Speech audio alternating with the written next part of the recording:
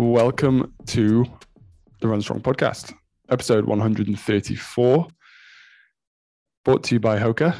Don't forget that. And we'll talk a little bit about Hoka in this show, actually. So sit tight. A couple of shows ago, episode 128, I spoke to my usual co-host, Rob Jones, about a 24-hour running race in Belfast. On the weekend, Rob undertook that race. So firstly, if you've not listened to it, go back, listen to show 128. Once you're done, come back to this show, because on this show, I'm going to interview Rob, ask him a few questions about his race, and find out, did he achieve what he wanted to? So please welcome Rob to the show. Robert, get your tones back on the show. I'm back. Hello. Your tones sound normal. I'm sounding a little bit bunged up. Not COVID, may I add, but not usual voice. So if you sounds like I'm talking with my nose being held, it's because it is being held, but from the inside. It's like you've got one of those swimming nose plugs on. Yeah. You don't. I don't. You can see me. I don't. Mate, how are you feeling? 48 hours post 24.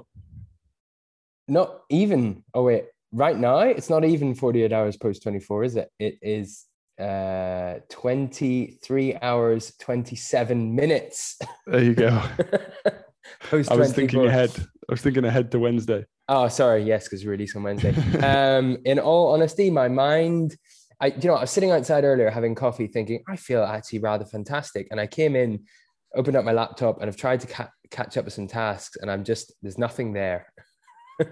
Mentally, right. I'm drained, and physically, I'm also absolutely cooked. Is there a day that you don't go, I feel absolutely fantastic? I thought, well, I'm waiting for it. How much coffee today?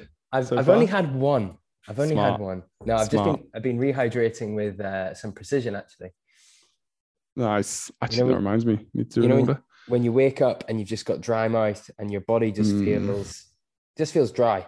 Everything felt dry. And I hydrated loads last night, but I guess it's the overcompensation effect of moving for that amount of time. You finish, and the last thing you want to do when you finish running is just drink more fluids or drink more electrolytes. So I didn't really drink much. I had a beer, I had a Coke Zero, and a glass of water with dinner, and that was it. So this morning I felt a bit rough. Not Coke hungover. Zero. Why Coke Zero? I don't like full fat Coke. It does something weird. It feels like it covers my teeth with a film of, I don't know, weirdness. But Coke Zero is okay, and it's obviously it's sugar free. Right? Yeah, that's what I'm thinking. So it's healthy. Are you drinking it for the sugar or what? No, I was just drinking it for something different for the palate. Ah, yeah. What about a gin and tonic? No, I had a beer. Had some. Oh, yeah, but follow it up. Light. Oh, follow up. I'll do that tonight. It's okay. Guinness. You're in Ireland. Why aren't you drinking Guinness? That's what's coming on later.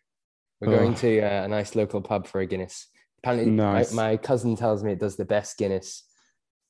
I don't believe her. Of course, it does. Listeners of the show who don't know what Guinness is, can you explain, mate? It's a stout beer that is brewed at a brewery just down the road. There you go. And here's something, my party trick.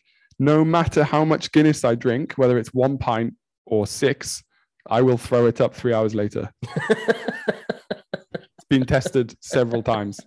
I'm going to bring some back. Yeah, you can. And I'll honestly, I could drink it like in the middle of the day. Mm-hmm. I love it. But it will be coming back up at 3 p.m. Can't tell you why. Just happens. Yeah. I can understand why if it was 6, but maybe not 1. No, 1, I can do it as well. It's very odd. Very odd. Right, mate. Yes. I don't quite know where to start. It's always tricky post-event. You're still processing it, which is important to do. And I always think these things are good to get down immediate feedback and then very good to get it down a few weeks later on. Let's start further back. So you did episode 128 on this, which is training to run 24 hours. When did this race become a goal of yours? Once we'd had Robbie Britton on the show, on the podcast, actually, and he was talking about running and training with a 24-hour team. And I thought about it when Marcus did his 24 hours around the 400-meter track. thought that intrigued me. And then when Robbie was talking about it on the show, it tickled my curiosity more. And it was something that I'd always wanted to tick off. And this race actually was in this Belfast race that we've just run was originally meant to be in an October, or it was October last year, due to COVID.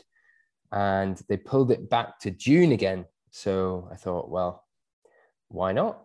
Let's go for it. It's a good time of year.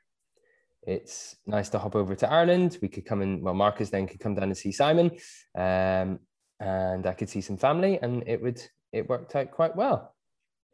And then when did you start specifically training for it? For this, it was probably about 3 months before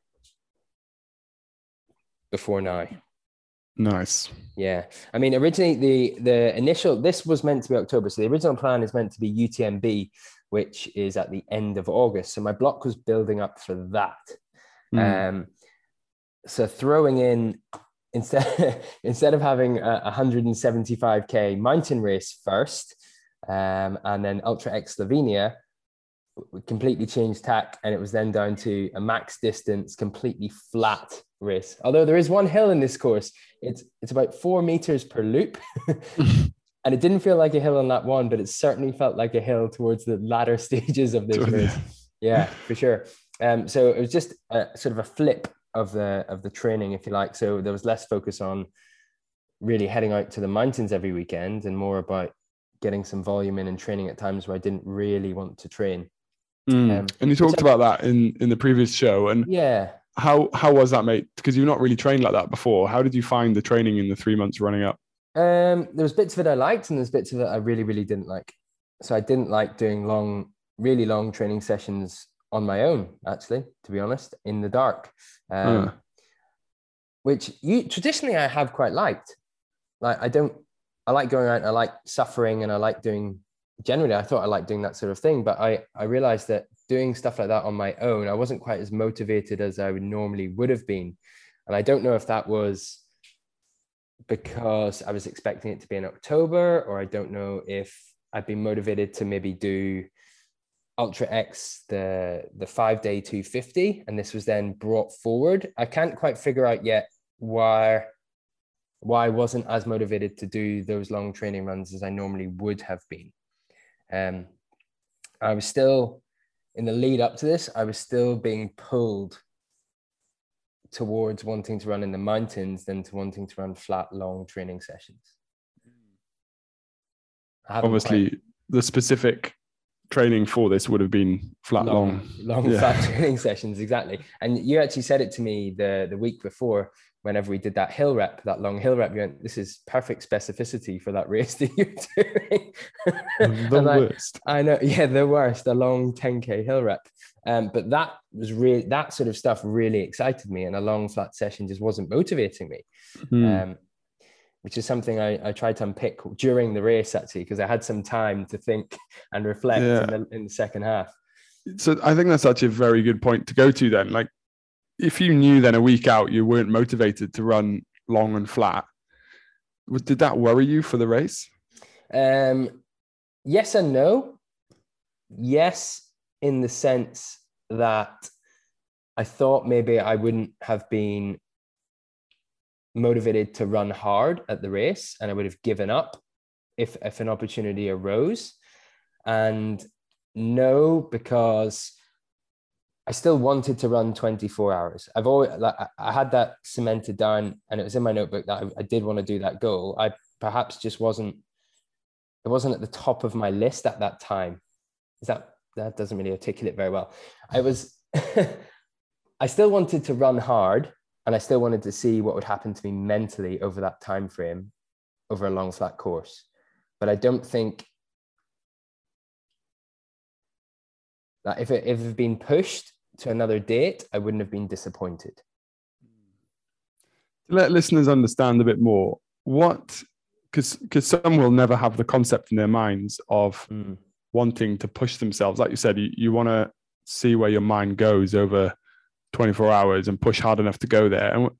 And some people find that in, a 20-minute threshold run, or, they love smashing themselves around a track. And some people like yourself love to see what happens over 24 hours. What is it exactly that you're looking for to happen when you're saying that you want to sort of go there with your mind? So like you say, on a 20-minute run, you can run hard for 20 minutes and you know that mentally you might find it hard and you might stop. But in a 20-minute hard run, probably what's going to give up first is, if you're pushing hard enough, it's going to be physical, probably more than mental. There might be some elements of mental in there, but over a day, you're going to have, it's not just surface emotions. You have every single emotion that you can possibly process. Your mind is going to be saying things to you that you've never even thought about. You're going to have scenarios flying around in your head that you hadn't even considered. And that was what intrigued me about running that long, and trying to run a sustained effort for that amount of time. Because the effort isn't a hard effort in the sense of pace wise, but over a long period of time, your mind starts to play tricks with you. And so there'd be times when you'd be running and you think, I'd be running quite quickly. And you look down at your watch and you're running maybe 6:30 per K. And then 5 minutes later, you think, oh, this is effortless. And you look down at your watch and you're running 4:59 per K. You know? Oh, no, wait, the wrong way around. Yeah. But it's just, things didn't feel right. Things that felt easy were actually hard, and things that were hard felt easy. And it would flip and switch. And you tell yourself that you couldn't run 1 minute, and then you start running for laps on end the next minute. You tell yourself that you were stupid and worthless 1 minute, and then the next minute you feel on top of the world.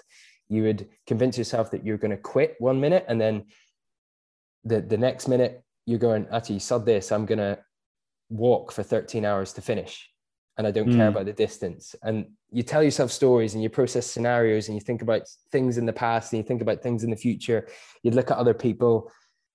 There's just so much going on. And then everyone else has got their own sort of inner turmoil going on as well, and are having these conversations with themselves, and put all that together. It's just a cracking event. It's very interesting. Some of you will have heard of central governor theory, which is, I can't remember actually the author. I really should remember that. But the theory that your mind actually is the one that will stop you, whether it stops you through a muscle injury or stops you through stopping energy or just stops you through being able to put one foot in front of the other again, is that it's not actually, the muscles work basically as hard as the mind lets them. And there's loads of factors in that, fatigue being one, heat, state of energy in terms of your diet and things. But it's very interesting that, like you say, 20 minutes, you can suffer, you can deal with it, you can, it's only 60 more seconds left or whatever, even if it's 5 minutes to go, okay, but I'm over halfway. But 24 hours is, you've gone for 12 hours and that's only halfway.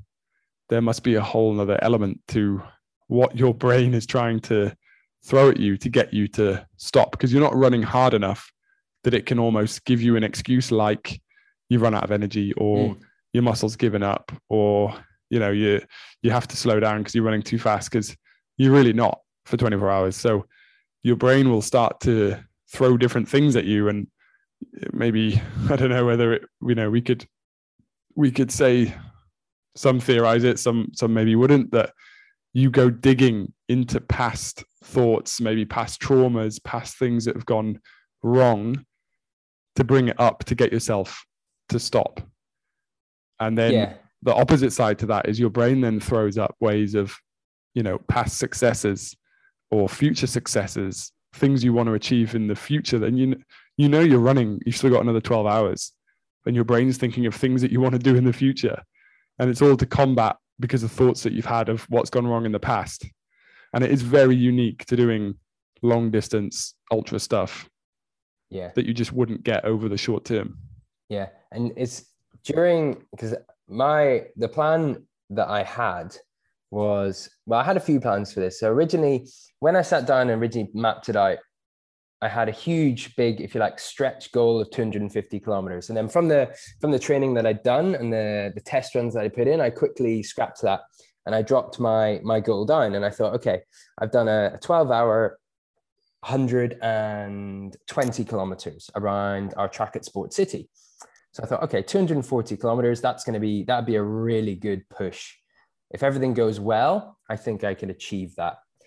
And so on the day we started off, and the plan was to go just run comfortably at the start, like obviously easier than you want to run. And that worked out at about 5 minutes 30 per kilometer. It was super relaxed. I was running with the guy that ultimately won it in the end. We stuck together for about 3 hours, just super conversational, really nice guy. And then I eased off and I started the strategy that was walk run. And that was going really, really well as well. Fantastic. And so at this stage, everything's going fantastically. Now, I'd planned for scenarios to go wrong. And I have sort of a plan B, plan C, plan D for things go wrong. And it's interesting that throughout the race, as all these goals, when things started to unravel and things did go wrong, and you start beating yourself up going, oh, I've missed this one. I've missed this one. I've missed this one. And then I actually find joy in coming up with new and exciting goals that then I could achieve in the remaining time that I had. Dopamine.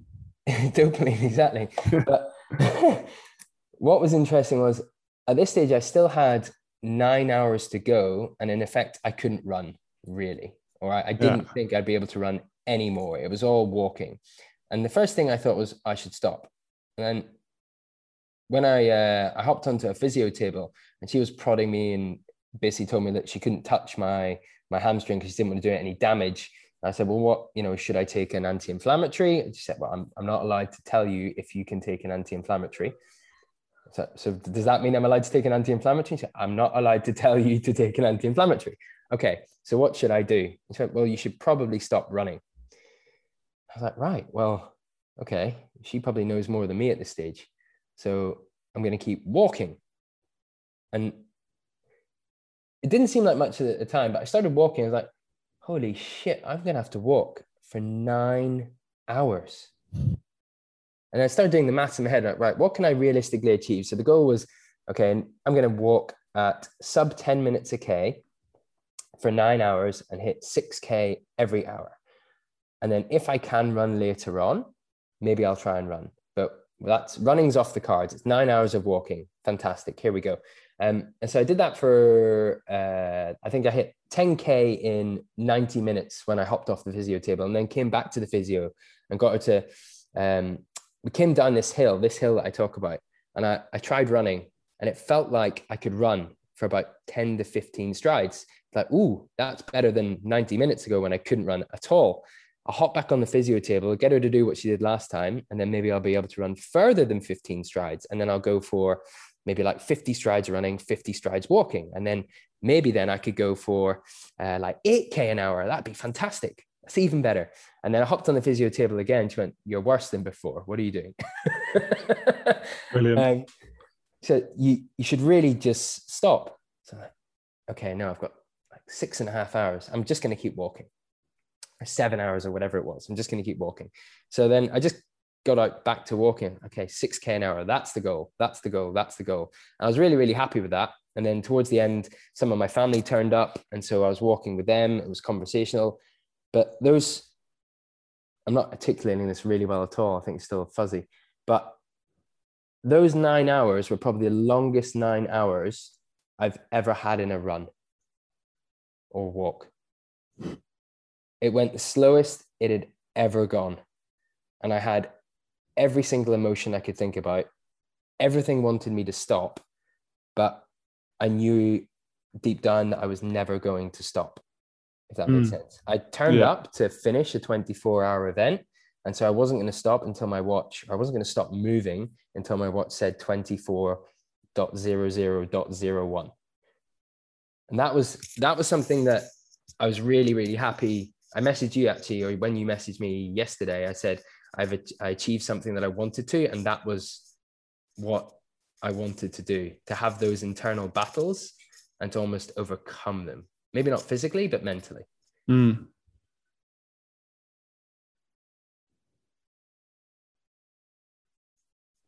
I think, yeah. I mean, it's very hard to say is if you're not there and no one else can really understand it because only you had that position where you have to walk for that long. But I think ask anyone to just go for a walk for that long and they'll probably be saying no to it. Yeah, What what's the feeling, mate, when you decide, okay, I'm gonna walk for 9 hours? What are you feeling in that moment? I was angry, I was frustrated, I was upset, I was disappointed. I felt like I'd let everybody down.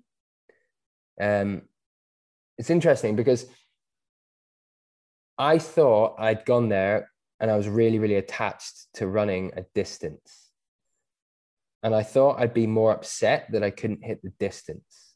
But what I was more upset about was that obviously we have huge support here. We've got, Heidi and Hannah are obviously my rock, and they put so much effort into helping me out with these things. And they just want to see me do really, really well. And then we've got all the guys at Inner Fight, the coaches, the clients, the support network is huge. And I just felt in that moment that everyone would be, all the people that are watching and supporting, they put so much into you wanting to do well. I just felt I'd let everyone down. Mm. And I don't know why, because I hadn't really told anyone how far I wanted to run. So no one else was attached to that distance other than me. Yeah. So that was Plus, you also know that no one would hold you accountable to that. It's just they just support you. Yeah. Whatever, right? Exactly. But that's something that I was telling myself in my head. So I was angry and frustrated and upset and annoyed at myself for that. And then when I'd let go of that, I let go of that quite quickly, I think. It's hard to tell because you see the same 1 mile loop every couple of minutes. But then once I disattached myself from the distance goal, it became about what could I achieve in the time I had left? And what could I do to give myself the best experience in the time remaining? And that ended up being walk for 9 hours. Mm. Yeah. Which still had a fantastic time doing it.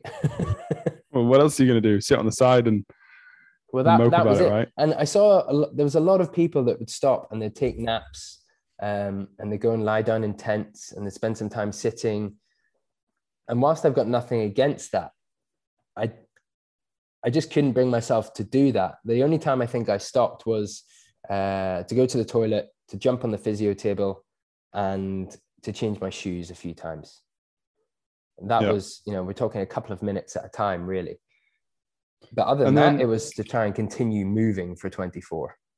Were you worried about sort of damaging yourself for the future races? It's funny you said yes. So the reason I stopped running was I was running absolutely fine.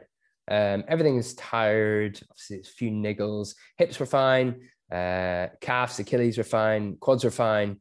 All felt good. And then we were coming down the hill, and this pain behind my knee, it went 0. Like on a scale of 10, it just went 0, 1, 2, 3, 4, 5, 6, 7. And I stopped, walked for a bit. Like, oh, that's weird. Walked for about 15 strides, started running again. And again, it just went 0, 1, 2, 3, 4, 5, 6. I'm like, oh shit, that's really, really sore. And so I had a little rub, and it's just like a huge swelling behind my knee. Whether it must have been fluid, I guess, or I don't know, just swelling from the hamstring. And the physio then told me that she didn't want to poke it because there's too many lymph nodes and bits and pieces behind the knee joint. But she's like, so it's really red and it's really swollen. Have you been poking it? I'm like, well, I haven't really touched it, to be honest. Okay. A couple of rubs. Yeah. The insertion of your hamstring is super inflamed. So this is probably why you can't pull it up to run. And so it's just giving you instant pain. But, this is why I'd recommend stopping. And then I asked, could I take the anti-inflammatory? And she wouldn't say yes. So I could walk, because when you're walking, you're not really using your hamstring as much, are you? You're using your hip flexors and your quads. You don't need to pull your leg up and through so much. So walking was fine. so I could do that. And then towards the end of the race, I could shuffle a little bit, albeit with pain. But I knew that walking wouldn't do me any damage.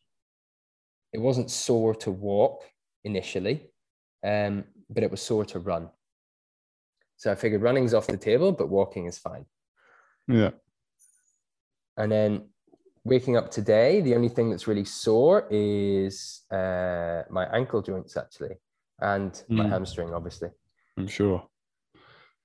Yeah. And if it is a behind the knee tendon site, then it doesn't necessarily mean that you've actually injured that direct site. It can be from elsewhere. It can be nervous system related. There's loads of things it could be. But it's very interesting that it was enough to stop you running, but you knew you could still walk with it. Yeah. This part of me did think as well, like say nervous system. And then I thought exactly what you said earlier. Is it mental? Is it my mind telling my body that I've picked up an injury to stop? Which is another reason why I did want to keep going, to see if I walked for a bit, would my mind let go of that and allow me to run again? And it didn't. No, of course not. But my body is interesting, but my body was playing huge tricks on me. So that I'd be dripping buckets of sweat 1 minute, and then the next minute I'd be shivering. So I was changing my tops. I was putting on long sleeve, and then it'd be boiling, and I'd take it off and be in a vest. I'd have arm warmers on and then take them off. So my body was all over the place in that sense. My nose would not stop running. I've got a scab underneath my nose, just where I was rubbing my nose so much. Wow. Hay fever, or I had hay fever tablets before, but whether that was something to do with it, I don't know. So my body was all over the place in terms of usual functions. There was one stage, something else maybe that might have played a fact in some of it, was that my hydration strategy that I'd planned, we had to edit on the fly during, because obviously we know in Dubai it's super hot. I know how much electrolytes I need. I know how much fluid I need. And I'd scaled that down for running here, and I just hadn't factored in enough electrolytes. So we had to ramp it back up to almost the same levels that I would have in Dubai, even though the temperature was only 15, 16 degrees. So I started cramping at about 30K, and I've been holding sort of 55 minutes per 10K, and that dropped to 57. And then there was one block of 10K, it was 1 hour 14. Started cramping up, got some more electrolytes into me, and then the next 10K was back to 57. So that was interesting. And then I wondered, did that have an effect later on in the run, that I dehydrated myself a little? Although I'd reversed it, fixed it, and felt really, really good again. I thought, had that maybe factored in. But the thing is, my hamstrings weren't an issue then. It was the only thing that cramped slightly were my quads. Yeah. That almost healed. That was fixed almost instantly once I rehydrated. Well, once you've been dehydrated, the damage is already done, right? That's the tricky part. Interesting. Mate, if you were to look again back through your 3 months, if you could do the last 3 months again, then what would you do differently? I would not do 3 months. I would look a lot further back. A lot further back. I would probably, to be competitive at a race like this, I think to do that properly, you need at least 6 to 8 months of dedicated training. My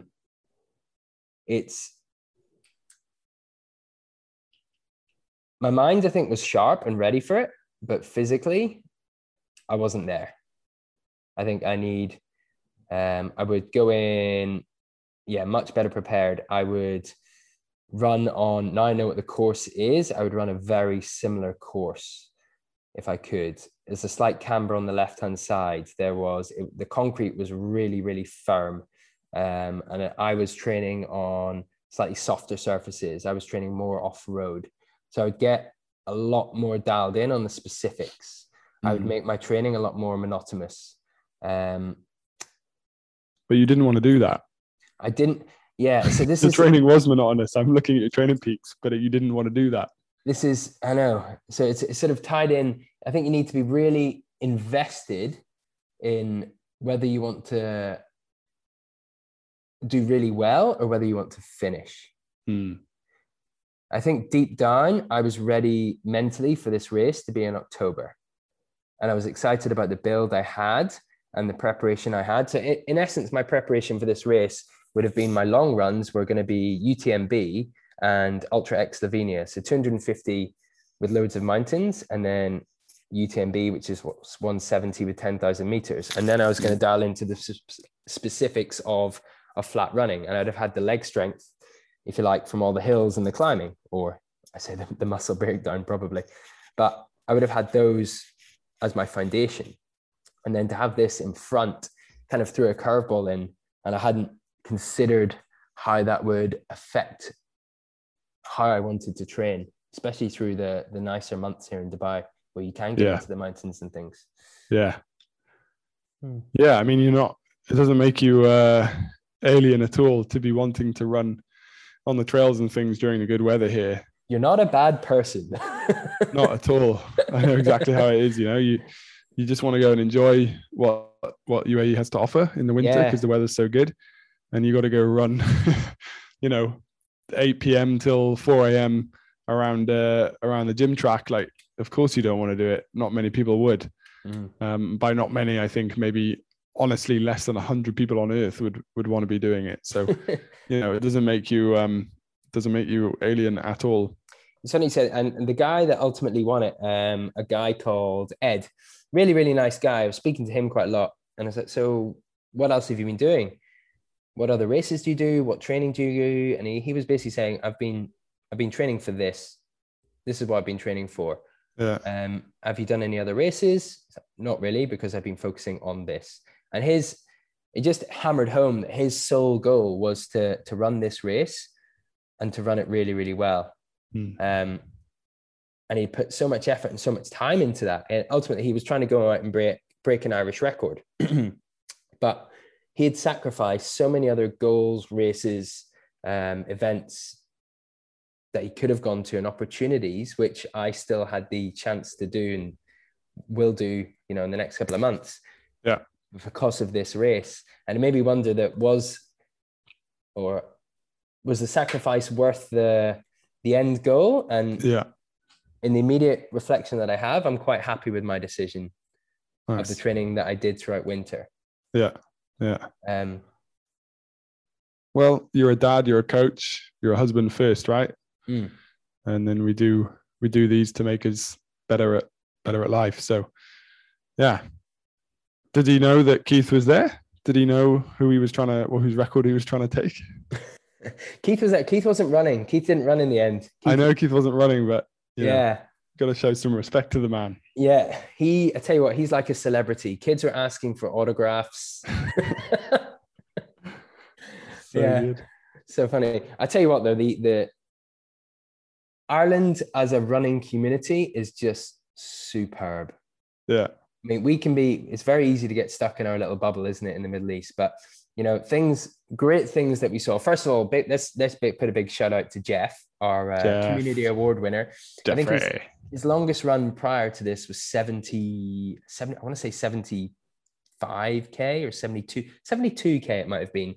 And he put out 125 kilometers. Solid, Jeffrey, solid. He was delighted. He was shuffling towards the end. Yeah. There was nothing left in his legs. And Poor then, guy. Big shout out to obviously Marcus, Simon, Eleanor, and Joanne, who won the, what did they win? What even is it called? The relay team. The relay, That's what I'm looking for, with 285K total. So that was That is awesome. Yeah. Big time. So I put this into perspective then. So the guy that won the solo ran 255K on his own. Yeah. And those four guys ran 285. Mega. So he's only, 30 kilometers behind them over 24 hours, which is not a lot. Team of four next year then, and we go for the big three, maybe 320. You could do, yeah. Take Skinny in the hand luggage. Yeah, well, he'd love that event. Oh, of course he would. In his element. Of course he would. But other great things that I saw, there was an 11-year-old boy that was running with his dad. And 24 hours? His dad was running 24, and his wife and the son's 11, they were there to support. And so the son likes running. The son did a few laps. And we were running with the dad, having a chat with him, and he said his son's goal originally was to do double digits. So I was thinking, double digits, oh, that's like 10 laps, which is 16K, which I thought, oh, for an 11-year-old, that's a hell of a distance. That's fantastic. He ended up doing 55 miles. Wow. 80 kilometers. This little kid smiling the whole way. What a champ. He'd stop, he'd have a sleep in the RV, he'd get out and he'd go do another lap on his own, then he'd have a rest, he'd go out, do another lap, run with his dad. It was brilliant to see. So Amazing. Good. Amazing. I love stuff like that. There was actually a guy as well that used to sell newspapers in Glasgow at the bottom of Sucky Hall Street that I remember buying the Evening Standard from when I was at university. He was there. No way you used to read a newspaper. I did. He was actually there. He was there smoking weed on the park bench halfway through the race. Brilliant. I love how he's made his way over there. Just staggering about. Funny guy. Yeah. There's loads of interesting characters at these races, but the community side of it was phenomenal. Super supportive. I can imagine. Yeah. Loads of really high quality runners. They're all just so passionate about running. Oh, they love sport over there in general, eh? Yeah. Everyone knew each other's times. Everyone knew each other's race histories. They all know every race that everyone's been to and what everyone else is going for next. It's almost like how people would talk about professional football teams and football fixtures. And, you know, they talk about runners the way they talk about football. Yeah. Yeah. And it's amateur. So it's great. So good. Well, I, to be honest, have 1,000 jokes to make about Ireland, but I won't. We want your listeners on the podcast. So well done, guys. Keep on supporting sport. Mate, any shoe chat? How much Hoka did we see there? I took mate, I would say 80% of the field were in Hokas. Really? Yeah, interesting. I saw Hokas for most of the relay. Most of the individual runners were wearing Hokas. The 50K, the majority of people were actually in carbon. I saw a lot of Adidas, a lot of Nike. The guy that won it was in the Vaporflies. I saw he did a 250, 255. 255, 50K. Yeah. Wow. Around a lap like that. Oof. Yeah. Was it congested, mate? There's a lot of people on that course. The path's really wide. And so the etiquette was quite good. So if you heard someone coming up behind you, you give them the racing line. And it was, you know, everyone sort of ran single file, if you like. There are a few people that were running in groups, but they'd move into single lanes. So it worked out really, really well. It wasn't too congested. But the park was open. So you'd have everyone running and then you have people walking their dogs and you'd have families on bikes and you'd have just everyone just out and about anyway as normal. Disaster. Yeah. I think Hoka was well represented. I'd say about 80% of the people were wearing Hokas. I barely saw any Adidas. Oof. I saw one pair of On. Oh, yeah. A lot of Saucony and a lot any of barefoots? Barefoot Teds? No, one photographer was wearing barefoot lunar sandals. Solid. Always the photographer. And mate, do you think that sort of event is, how long has it been going on for? Quite a few years. Yeah. The company Atlas Running do lots of events of this nature. They do lots of last man standing, backyard style events. They do lots of point to point races like Belfast to Dublin. So they're very popular. Very, very popular. I think keeping the park open, although it can be a disaster, I reckon, if you're racing, but it gives a chance for like that 11-year-old to get involved. And it probably inspires so many people, because most ultras, although you get to travel the world and you're in beautiful places, not many other people get to see them, only on Instagram. And then they think, oh, I'll never be able to do that. But when you've got one running around laps of a park in a big city like Belfast, I mean, how good is that for the sport? It's probably why the community in Ireland is the way it is, because they have events like that. Yeah, definitely. And so people are turning up to the park and going, what's going on? And we come around and be able to walk a full lap and watch people, go and speak to the organizers, see all the tents, interact with the athletes. It definitely gives it a really good vibe and makes it much more inclusive. And like you say, inspires lots of people. Yeah. Brilliant. Mate, I'm going to let you go drink a pint of Guinness. Thanks. Thank you for coming on, sharing your immediate thoughts. We'll have you back in Dubai tomorrow. Yeah. I'll let you know your flight times because I seem to be quite good at that, reminding you when you're flying. You were stressed when I was flying over that I was going to miss my flight. Very stressed. Yeah, hopefully that some of that made sense. I don't think I articulated quite a lot of it very well. In my head, it made sense, but maybe when it comes out of my mouth, it was slightly different. It makes sense. I think if you don't know what it's like to run long or do ultra endurance, then it should make you more interested in it.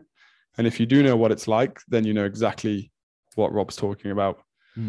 If you have any questions, feel free to just ask me directly. I think that's a very good option. And I think also it doesn't, to get what you're talking about in terms of the mind benefits, if you like, it doesn't need to be a 24-hour run. No. Like if 10K for you is what you're running at the moment, then you will get those kind of thoughts trying to run a marathon. Definitely. And if you're running a marathon at the moment, then you might get those thoughts doing a longer run, like a 50 or a 60. Or it doesn't even have to be a run. Like you just go and spend time kind of on your own for a prolonged period of time, and your mind will start finding ways of getting you out of the uncomfortable situation. So don't see it as an unachievable thing. See it as something that you could lean into and actually get quite interested by. The longer you go, the harder it gets to unlock that level where your brain starts asking you the questions about it. And I guess that's what one of the questions a lot of people ask ultra runners is, how long is long enough? And yeah, it's a very hard one to answer. Yeah. It'd be quite nice to get those sorts of, be quite nice to be able to do that with just, a 10K or a marathon instead of having to run for a day. Well, I think you can. I'd argue you can by doing multiple. If you really load up your week and then, you're sat on the sofa on a Sunday and you're like, oh my God, I have 10K left to do, to finish off a training week. I mean, that can feel as bad as doing the final, hour of a 24-hour if you've had a big enough week, but that's all relative to who you are. It's very true. Yeah. Cool, mate. Go drink Guinness. Lovely. I didn't ask you this. What shoes did you use? Hoka? Which ones? I had three pairs. So I sized up. I had started with Hoka Mach 4, and then I went into the Hoka Clifton, and then I went back to Mach 4, but a full size bigger when my feet started to swell. Oof. Shorts? Shorts, I was wearing Run in Rabbit tights. The mid-thigh tights. I know the ones. I have those pair. I was like, I don't know those, but I actually have them. You do? Yeah, that's I got them because you recommended them. There you go. It's how long I haven't run for, is I've forgotten what I run in.